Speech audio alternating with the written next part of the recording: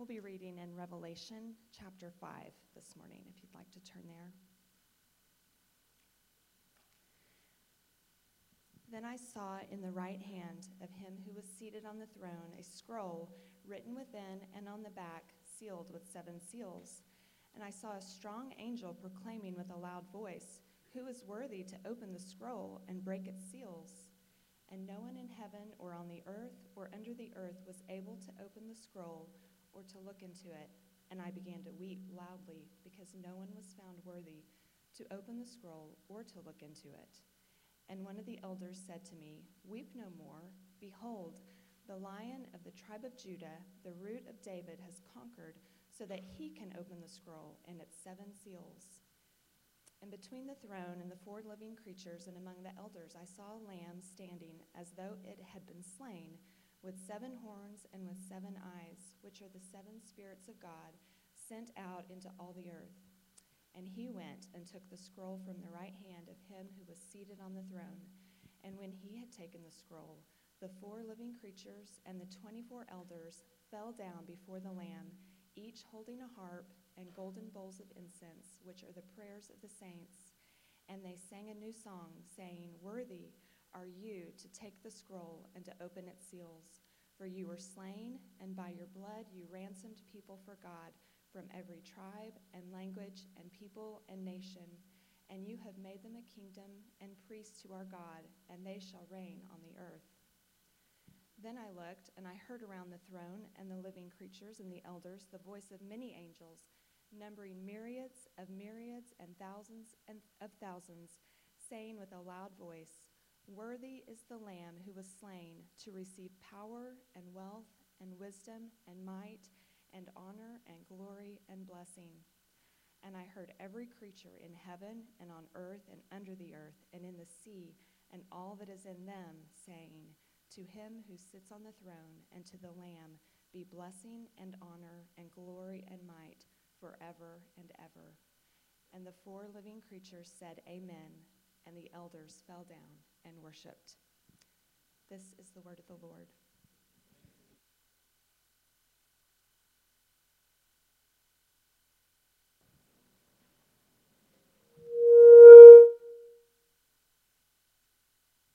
Good morning.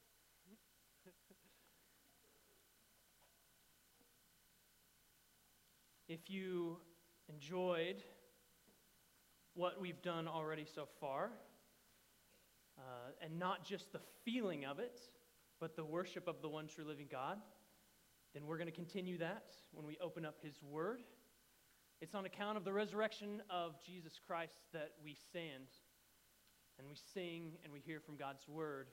See, we get to sing with such joy, not because we've got things figured out and we're good people. It's because we sing with great joy of the resurrection because we're such sinners. And it's through Jesus that we overcome. Let's pray together as we open up His Word.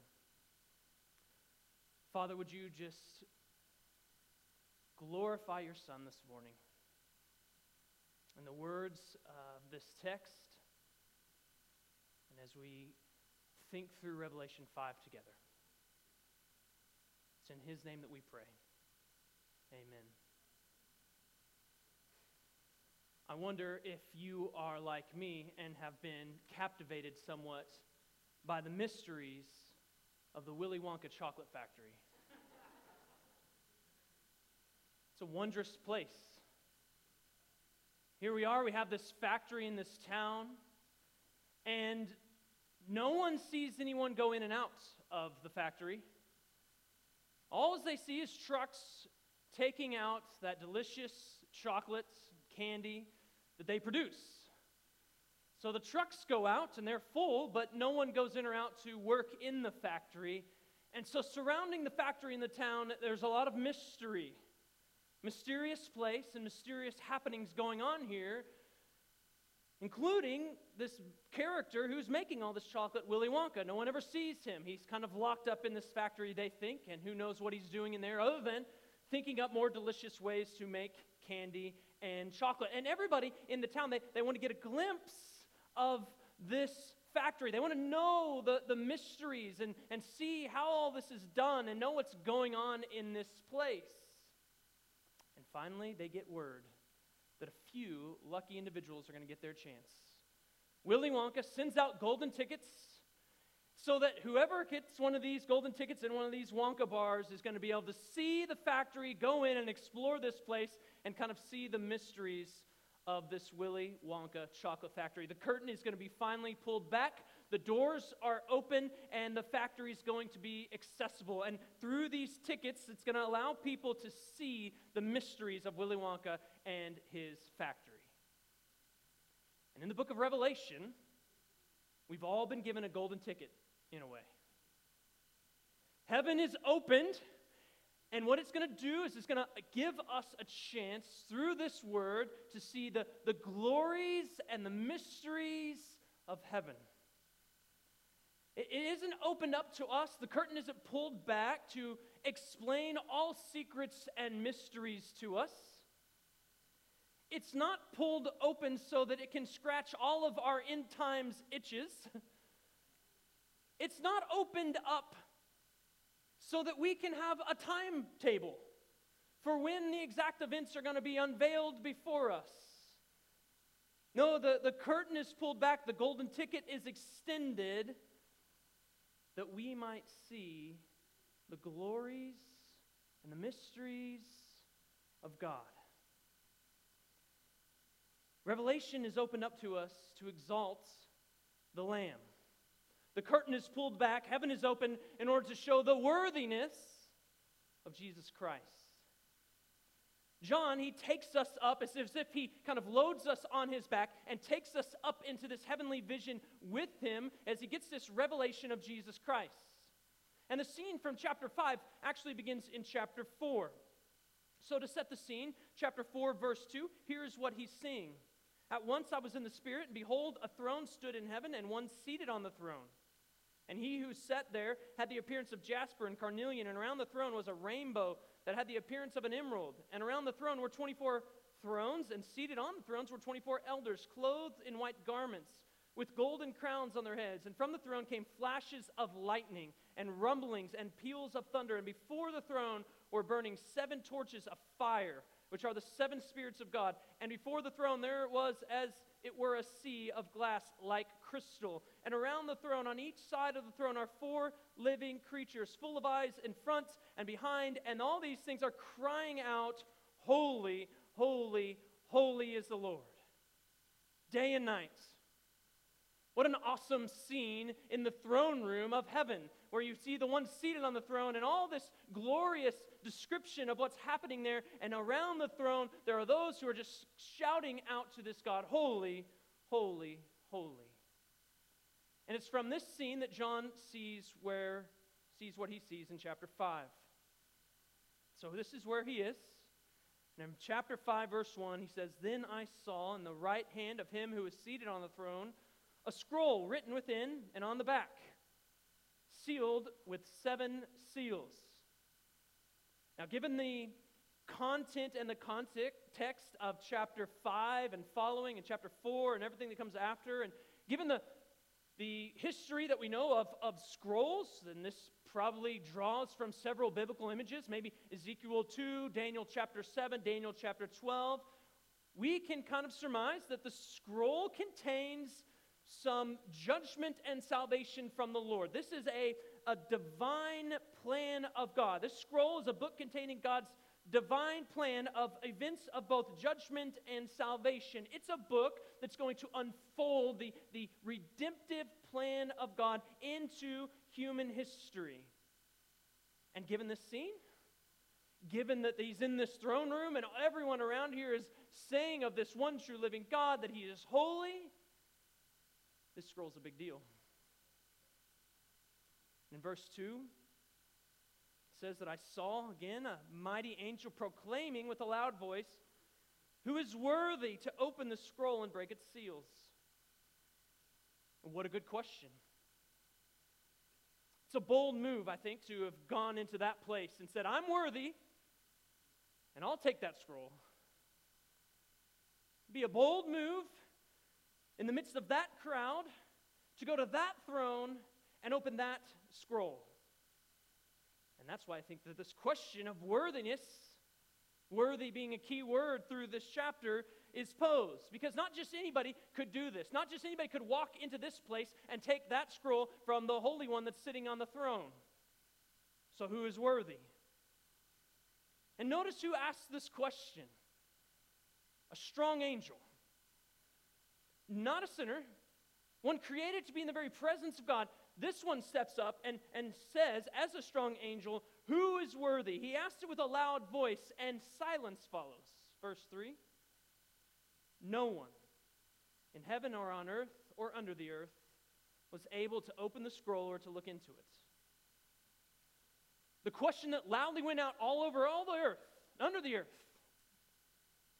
is met with silence. So into the throne room of heaven, there's tension. Tension around this question.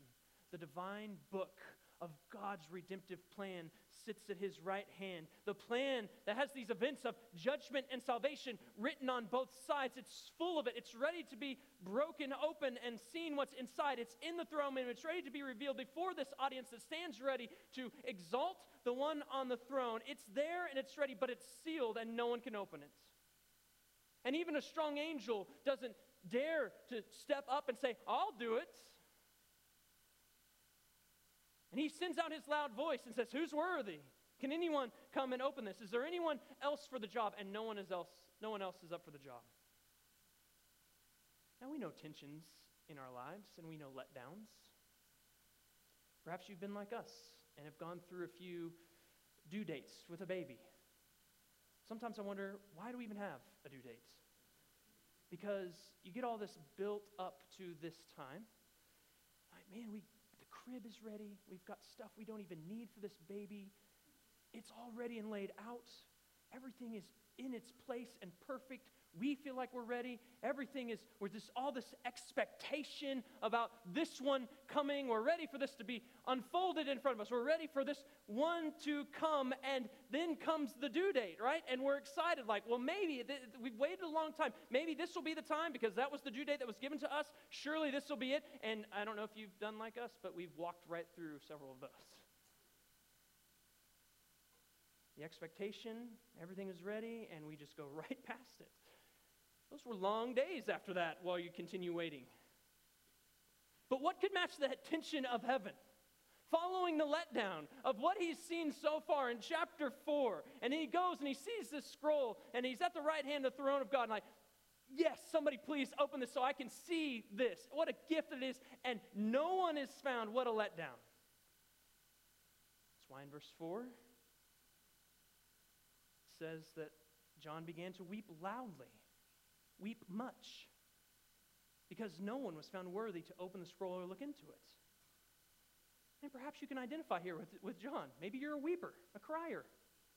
Here's John crying, and he's crying in heaven. The silence is broken, and it's broken not by what you think it's broken by. It's broken by wailing. Much weeping. Can you think of the weight of this grief? The depth of this emotion? God's glorious plan is here, and yet it's going to be left unknown. The inbreaking of the kingdom of God sits in front of us. He saw it. John saw it in his ministry, in the ministry of Jesus. He followed Jesus around, and he saw that kingdom breaking into sinful, broken human lives, into the sinful, broken world. He saw it start to be unfolded in front of him, and now he's seeing this vision, and he's thinking, yes, it's going to come to completion, and no one is found worthy. Jesus' ministry, the one that he'd seen break in and do so many amazing things, is it now done? What will happen with history if it is uninterrupted by this plan that God has here? Or think of John's immediate context of these 7 churches that I just heard Jesus speak to and address. What's going to happen to them if God doesn't intervene and this plan from the scroll isn't unrolled? Are these saints going to persevere? Are they going to be able to endure? Or are the wicked ones, the ones who are pouring out persecution and causing all sorts of trouble for the saints, are they going to win? Because no one is found worthy. And so the silence of verse 3 is broken with much weeping, showing a great tension in the throne room. And with the tension and the disappointment probably at its apex, at its climax, one of the elders in this place speaks. And he says to John, verse 5, "Weep no more. Behold, the Lion of the tribe of Judah, the Root of David, has conquered, so that he can open the scroll and its 7 seals." John is met in his much weeping with comfort, with relief for this tension and disappointment that he feels. The elder gives him one of the best words in all the Scripture. He says, "Behold." It's a word that turns attention. It's a word that introduces something good for us. Behold. And he turns his attention to what can stop his much weeping if it's beheld. And it's the Lion of Judah, the Root of David. This Lion of Judah, this is imagery from Genesis chapter 49, where Jacob, who is later called Israel, has all these sons, and before he dies, he kind of jumps into this prophetic role and speaks to his sons prophetically. And he says of his son Judah that he's like a lion's cub. So there's the Lion of Judah. And then from Judah is going to come one, and the scepter is never going to depart from this one. So in other words, here's Judah. He's going to be one who's going to reign and rule and have a king with majesty like a lion and power like a lion. And you pair this lion title with this Root of David, which has its roots in Isaiah. There's several places we could go to in Isaiah, but Isaiah chapter 11, verse 1, it talks about this root and a shoot that comes from the stump of Jesse, who's the father of David. And in verse 10, it says the root of Jesse. Again, we have this imagery, and if you put these titles together, the Lion of Judah and the Root of David, you have a thoroughly messianic figure. One who'd been long foretold. This figure is the ideal king. He's going to reign over enemies. He's going to give his people rest and peace, is what the Scripture would say of him. And the elder says of this lion, this Root of David, that he has conquered and can open the scroll and its seals. Now here's something that all can get on board with, right? Like, let's bring in the lion. Like, he is conquered. Let's get him in here. He's this kingly, conquering lion. He comes with majesty. He comes with power. This is why there's a lot of lion mascots in the world, right? You want something like a lion to kind of represent your team. Majesty and power and ferocity. Like, bring in the lion. He's conquered, and that's what he's doing. But look in verse 6. Between the throne and the 4 living creatures, what does John see? Says, "I saw a lamb standing as though it had been slain, with 7 horns and with 7 eyes, which are the 7 spirits of God sent out into all the earth." John was told about a lion who is conquered, but he sees a lamb that looks as if it's been slain. There are no lamb mascots that I know of. There's a few, rams maybe, but not like sheep. Like, that's normally kind of a derogatory term. Like, we're the sheep. We're the lambs. Even elementary schools, I don't think there's maybe a lamb, is that their mascot? I don't think so. No lambs out there. And here he sees a lamb standing as slain. Now this lamb, we know this has significant biblical background as well, doesn't it? Lambs were slaughtered as sacrifices. You think of the book of Exodus, where God instructed his people to slaughter a lamb and to put its blood over their doorposts so that the firstborn wouldn't be killed, so that death would pass over those homes and they would be saved. A lamb was slaughtered. Or the sacrifices in the Old Testament where they were told to bring a pure and spotless lamb, a lamb that didn't have any blemishes, and you're to slaughter that for the atonement of sins. Some lamb imagery there. John even wrote himself of John the Baptist saying something about a lamb. Isaiah 53 talks about the suffering servant. In Isaiah 53, this is this servant who bears transgressions. Upon him was chastisement. And he was like in 53:7, this lamb that was led to the slaughter and was silent before the ones who were going to kill it. And John looks up and he sees the lamb is slain. So why does John hear of a lion who is conquered and see a lamb as slain? How do these two even relate? It's puzzling. Like, what is going on here? until we remember where they come together. Matthew, especially in his gospel, he tells of one who's in Judah's line, a son of David. He especially makes sure that everybody who reads his gospel knows this. In Matthew chapter 1, verse 1, listen to what he says. This is the book of the genealogy of Jesus, and who is he? The son of David. That's how he starts. Or down in verse 20, right, he's saying of, this is the angel speaking to Joseph. And it's interesting how he addresses him. As he considered these things, an angel came and said, Joseph, son of David. Why say David? Because Matthew is emphasizing, here's one that's from the Davidic line coming from you. Son of David, don't fear. Take Mary as your wife, for that which is conceived of her is from the Holy Spirit. And she's going to bear a son. You should call him his name Jesus, for he will save his people from their sins. Here's a kingly one, a messianic figure. Jesus then is the son of David, the Messiah. According to Matthew's gospel, he's really clear about this, so no one will miss. Here's one in the line of David, the king. And Jesus starts his ministry, and he starts his ministry, and he says, the kingdom of God is at hand. He means it's at hand in me, in my life, and in my ministry. And then he goes and he does kingly things, messianic things, like wielding his authority against the enemy, casting out demons. And they obey every single word that he tells them to do. He holds dominion over the earth. He tells storms to stop, and they stop. He makes bread. He divides the loaves and the fishes. He's holding dominion over his territory. Truly, this figure named Jesus is the Lion of Judah, the Root of David. But he's also called the Lamb. John himself writes of John the Baptist, who beholds Jesus and says of him, behold the Lamb of God who takes away the sin of the world. And so the lion imagery and the root of David imagery, they collide with this lamb imagery in the person of Jesus. Jesus then is he's king who's sacrificial. He's the lion who's conquered by being slain as a lamb. Jesus proclaimed the kingdom of God. He wielded authority, but he was silent before his accusers as he was led to the crucifixion, where he would meet his death on a cross. He's the lion and he's the lamb. Jesus is what the scripture was pointing to from the book of Genesis chapter 1 all the way through to when he comes, and he's the yes and amen to all the promises of God. But there's a word in this scene that is invasive, I think, that grips. See, in chapter 4, verse 2, we read of one who's seated on the throne. In verse 9, again, we read that he is, again, seated on the throne.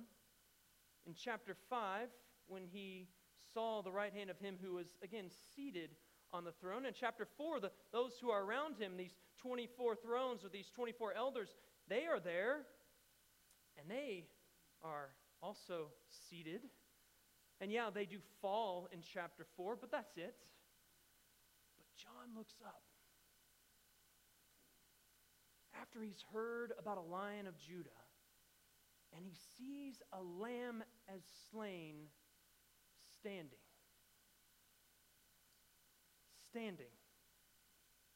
And not just standing as slain, which is astounding in the scene where you have all these things that are seated, and you have one who is standing as slain. This lamb is a lamb that was slaughtered.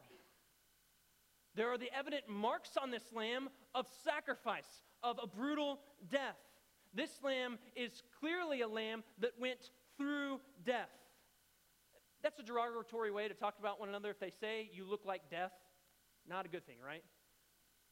John looks at the lamb and says, you look like death, in a way, right? He says, here's this lamb who's standing as slain. It looks like it's been through death. And John sees this, and he doesn't say it in a sad way. It's like, man, you look like death. Ugh. He says, here's a lamb who's standing as slain. This is one who is slain but standing. That John is told of a lion and sees the lamb standing shows us how this Lion of Judah has conquered. He's conquered as the lamb who was slain. He's standing as slain tells us that this lamb faced death but overcame it, went through it, and triumphed over it. This then is a resurrected lamb. When you heard we were doing Revelation 5 this morning, you're like, what in the world? What is Dylan going to tell us? Does he have an end times prediction? Nope. It's a resurrection text.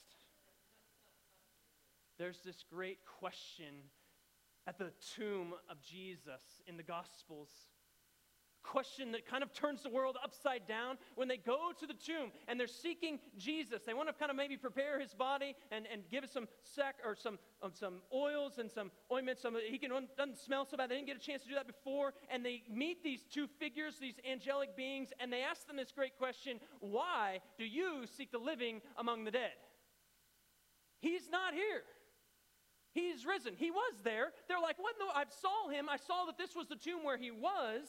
I saw him, his body put in there. It was dead. And yet then they tell him, like, why are you seeking him here? He's not dead.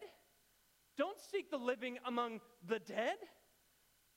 Because we know, as Peter would later say, not that day, but later in Acts chapter 2, that it was impossible for death to hold him. Jesus is the slaughtered, standing lamb. He is conquered as a lion, but he doesn't conquer like a lion, right? He doesn't conquer by pouncing. There's no conquering by clawing. There's no military conquest that he went on, and he goes on this spree to destroy his enemies with his brute strength. He has destroyed the enemy.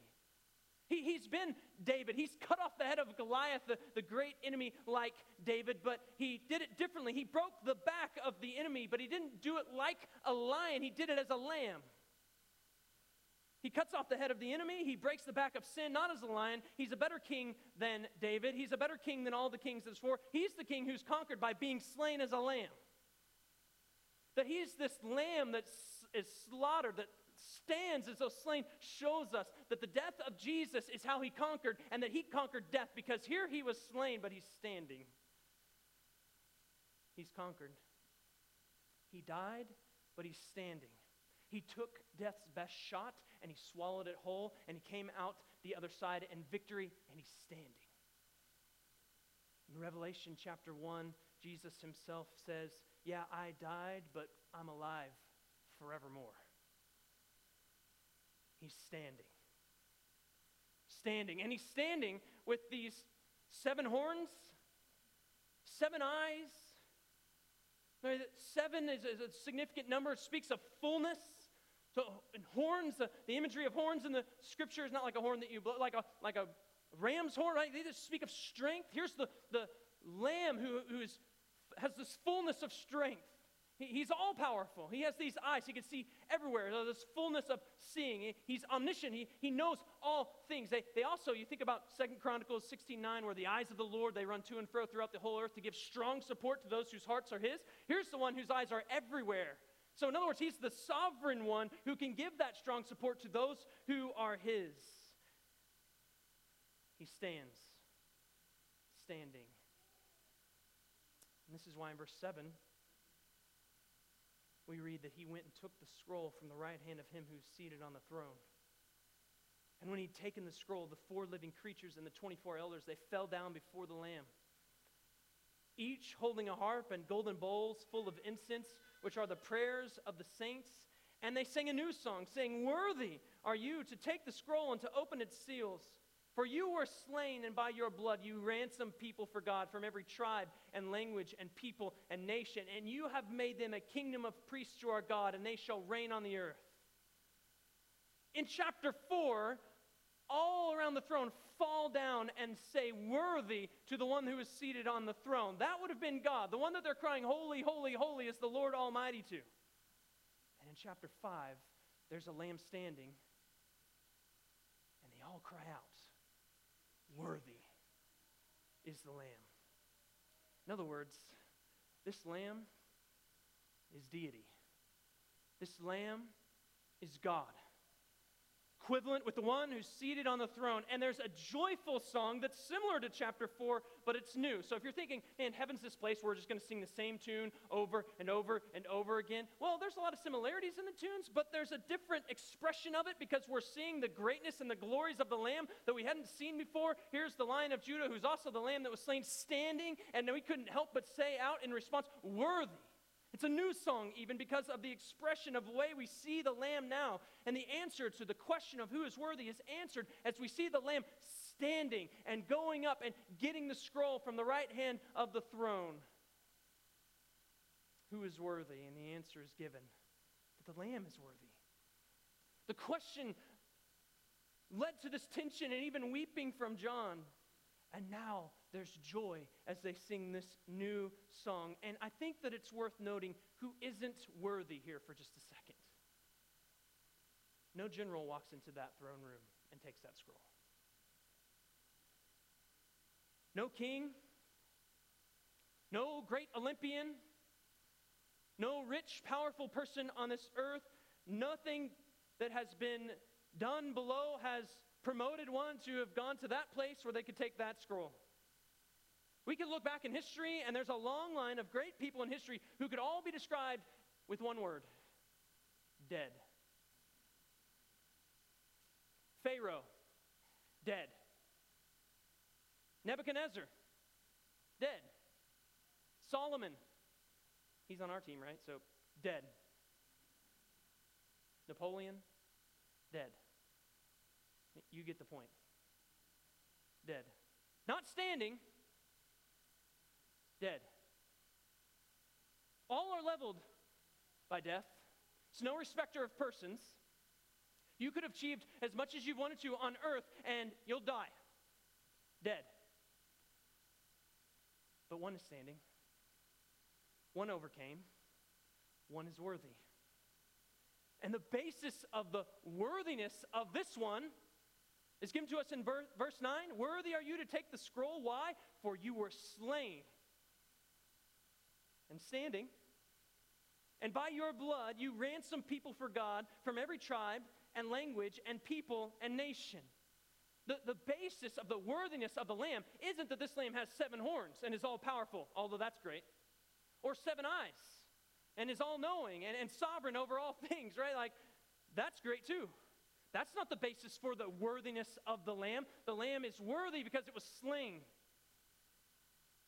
And his death wasn't just a victory for him as the Lamb.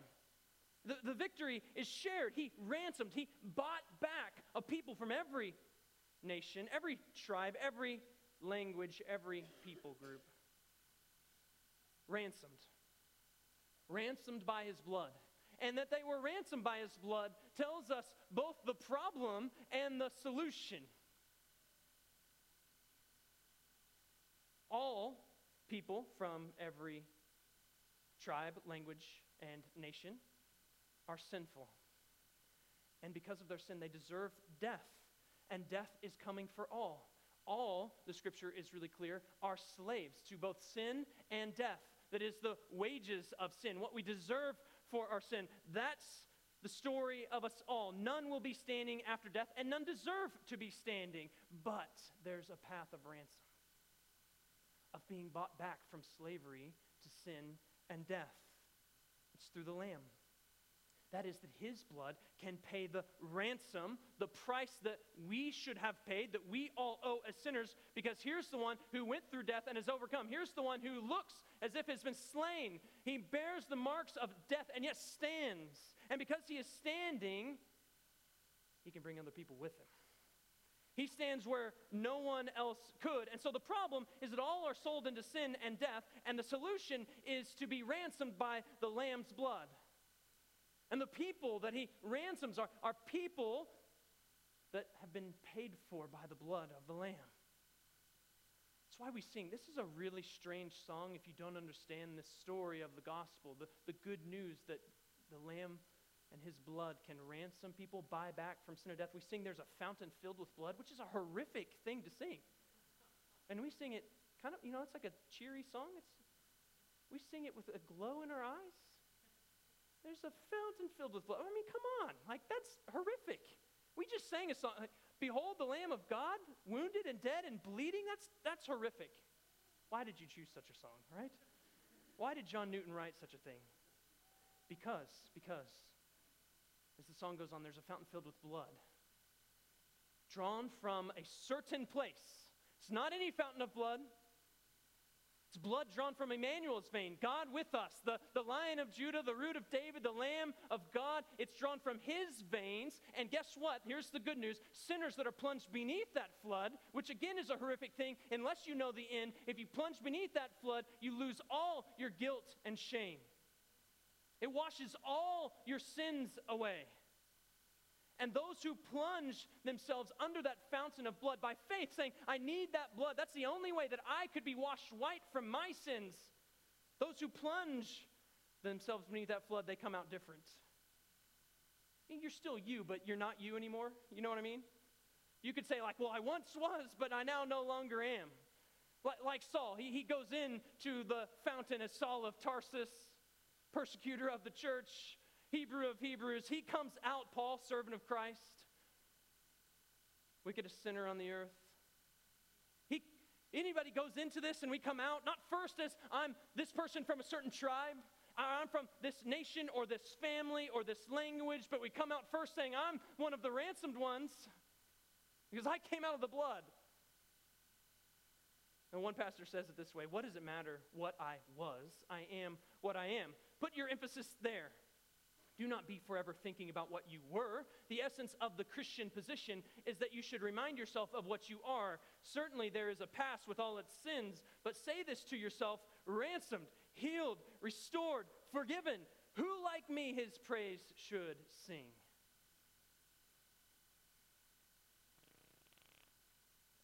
If you're in Christ by faith, you're part of the people that the Lamb paid for with his blood. What could be better than that? And the qualification to be part of this ransomed people is nothing other than that blood. You don't have to be from a certain place. People from all over. Certain language? Nope, people from all over. It says nothing about anything else other than they are ransomed by that blood. The blood is the way that they come. That's the qualification. It's the blood that ransoms them from their slavery to sin and death. In other words, that blood has power, which opens up a whole nother bunch of songs where we sing about power in the blood. Dwayne "The Rock" Johnson, he was preparing for a role as Hercules.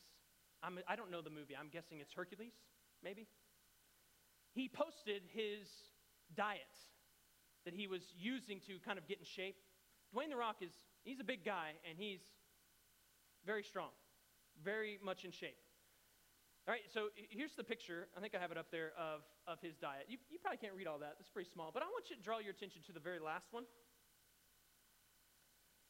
The last one is that he drinks 1 cup of Nemean lion blood upon rising, served fresh and warm. And that, I think, created a little bit of a stir on the internet. They're like, does Dwayne "The Rock" Johnson really drink blood from a lion? A Nemean lion is a mythical creature that Hercules I think, has to kill. But apparently, it's effective for his diet. So maybe people on the internet are thinking, like, as they're reading this, he drinks a cup of lion blood and it needs to be fresh and warm. Is this his secret to get as strong and as big as him, to really make myself look like him and to be as strong as him? Is that his secret? Is this how I can get in on his diet? Well, Nemean blood may work for Dwayne "The Rock" Johnson, but a different blood is effective for these people that we read about in Revelation 5. These are people that are ransomed by powerful blood that comes from a lion, but it's also the lamb. It's the lion and lamb's blood, and it effectively ransoms a people from all over. It's powerful blood. And it not only ransoms them, it makes them a kingdom and priests who shall reign. So Pharaoh, he's dead. His army, those who followed after Pharaoh, dead. No victory. You follow a king, an earthly king, that's where it's going. You follow a flag first, that's where it's going. You follow a general, that's where it's going. An elephant and its party, that's where it's going. A donkey and its party, that's where it's going. You follow any earthly figure and you want to follow them and you want to get to this place where we can share in the victory, you're not going to share in the victory in the end. There's only one who's worthy. None of those other ones go to ultimate victory. They're not worthy. But the Lamb who was slain and is standing wins. And he shares his victory with people from all over the place who come through his blood. So that we can say, as was said about saints before, Romans chapter 8, verse 36 says, we're being counted as sheep who are led to the slaughter. We can read that and say, it's going to be okay because we're following the Lamb. And he went to the slaughter, and he's standing, and he shares his victory. And if our Lamb was slain and is standing, we can do what Revelation tells us to do later. In chapter 14, verse 4, it says that they follow the Lamb wherever he goes. We can be those kind of people that even if we're led to the slaughter, it's going to be okay because the Lamb that was slain and is standing is the one we're following. And he's worthy even if we are led to the slaughter, and he still stands. The standing Lamb is heaven's answer to heaven's question of who is worthy. And this is why you get this great response from heaven. Verse 11, he looks and he hears around the throne and the living creatures and the elders the voice of many angels numbering myriads of myriads and thousands of thousands, which is a way of saying like this number can't even be counted. It's just so many. And they're all saying with a loud voice, worthy is the Lamb who was slain to receive power and wealth and wisdom and might and honor and glory and blessing. And I heard from every creature in heaven and on earth and under the earth and in the sea and all that is in them saying, to him who sits on the throne and to the Lamb be blessing and honor and glory and might forever and ever. And the four living creatures said, amen. And the elders fell down and they worshiped.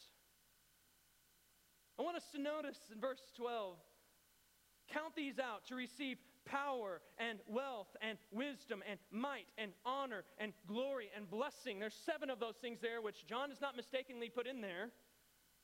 This is the fullness of worthiness, the fullness of worship coming here because it is due to the Lamb. This is utmost praise from more than can be numbered, more than can be described, and they all agree on one thing, that this Lamb is worthy. And the response that the Lamb is getting is the right response. He's worthy to take the scroll. And the response, I think, gives us why this whole scene is given to us in Revelation 5. Maybe you didn't think about this before you came in, but why was chapter 5 written? Why was it written this way? Couldn't it just be God was sitting on his throne and there's a scroll in his right hand, and the Lamb came up and took the scroll, and then it got unfolded, broke the seals, and praised him for that? It could have been the scene. Nothing wrong with any of that. So why the question? Why the tension? Why does John weep? Why was chapter 5 written? To show us something. To show Jesus as the Lion of Judah, the root of David. To show the Lamb slain and standing. To show Jesus as the worthy one. The question of worthy is what is dictating all that's going on in this chapter, and it's drawing the audience in. Think about this. Who is worthy to open this scroll? It doesn't just cut to the end. It draws us in. So think about who is the one who is worthy of this. Readers, us, we're given the golden ticket to see the glories of Jesus, the Lion of Judah, the root of David, the Lamb who was slain but is standing, who's conquered death as a slain lamb. And church, the angels point the way to respond. These myriads of myriads, thousands upon thousands, they are not singing for all the sweet reunions happening in heaven, though those may be good. They are not singing because this place has no suffering, though that may be a good gift too. They're not singing because there are mansions of glory and streets of gold. Again, may be good.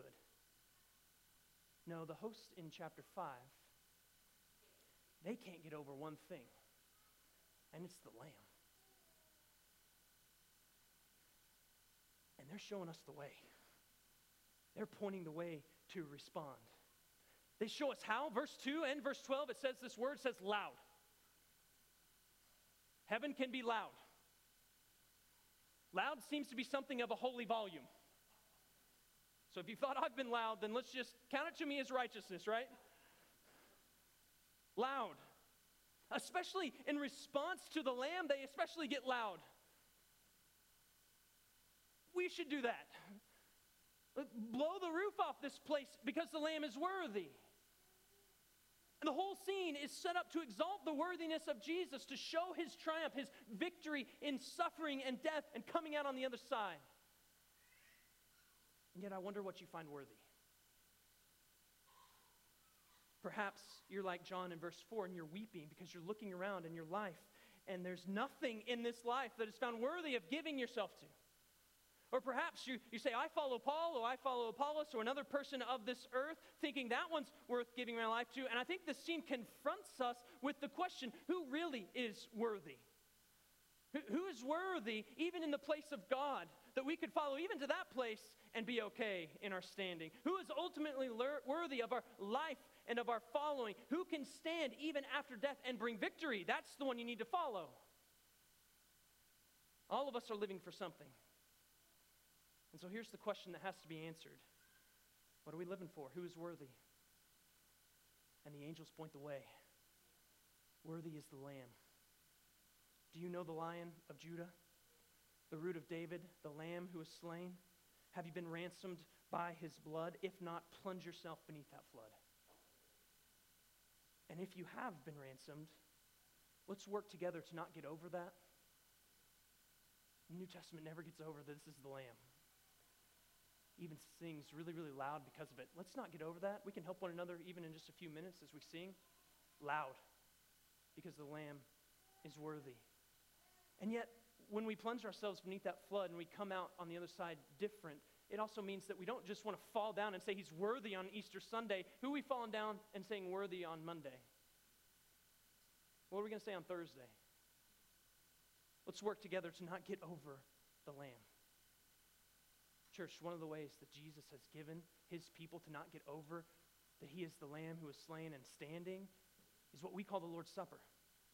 It's a meal where we remember the person and work of Jesus, that this is the one whose body was broken, whose blood was poured out, so that those who come to him might find forgiveness of their sins and have a place before this God forever through what he's done. This is a meal where we proclaim that we are ransomed by his blood. It's all him who has done the work, and we get to receive freely. So if you're a believer, if you've put your trust in Christ, this meal is for you. Come and take it. This is our meal of proclamation, where we say in this meal, like John says at the end of Revelation, come Lord Jesus, because we're yours, you've ransomed us, and we want your final and full work to be done. If you're not a believer, we'd say plunge yourself beneath the flood. That means repenting of your sins and trusting in Jesus. You don't know what that looks like? Find another believer. Come ask us. We'd love to share you how to follow the Lamb. But if you're a believer, take in joy because of what the Lamb has done for you. Let's bow in prayer together.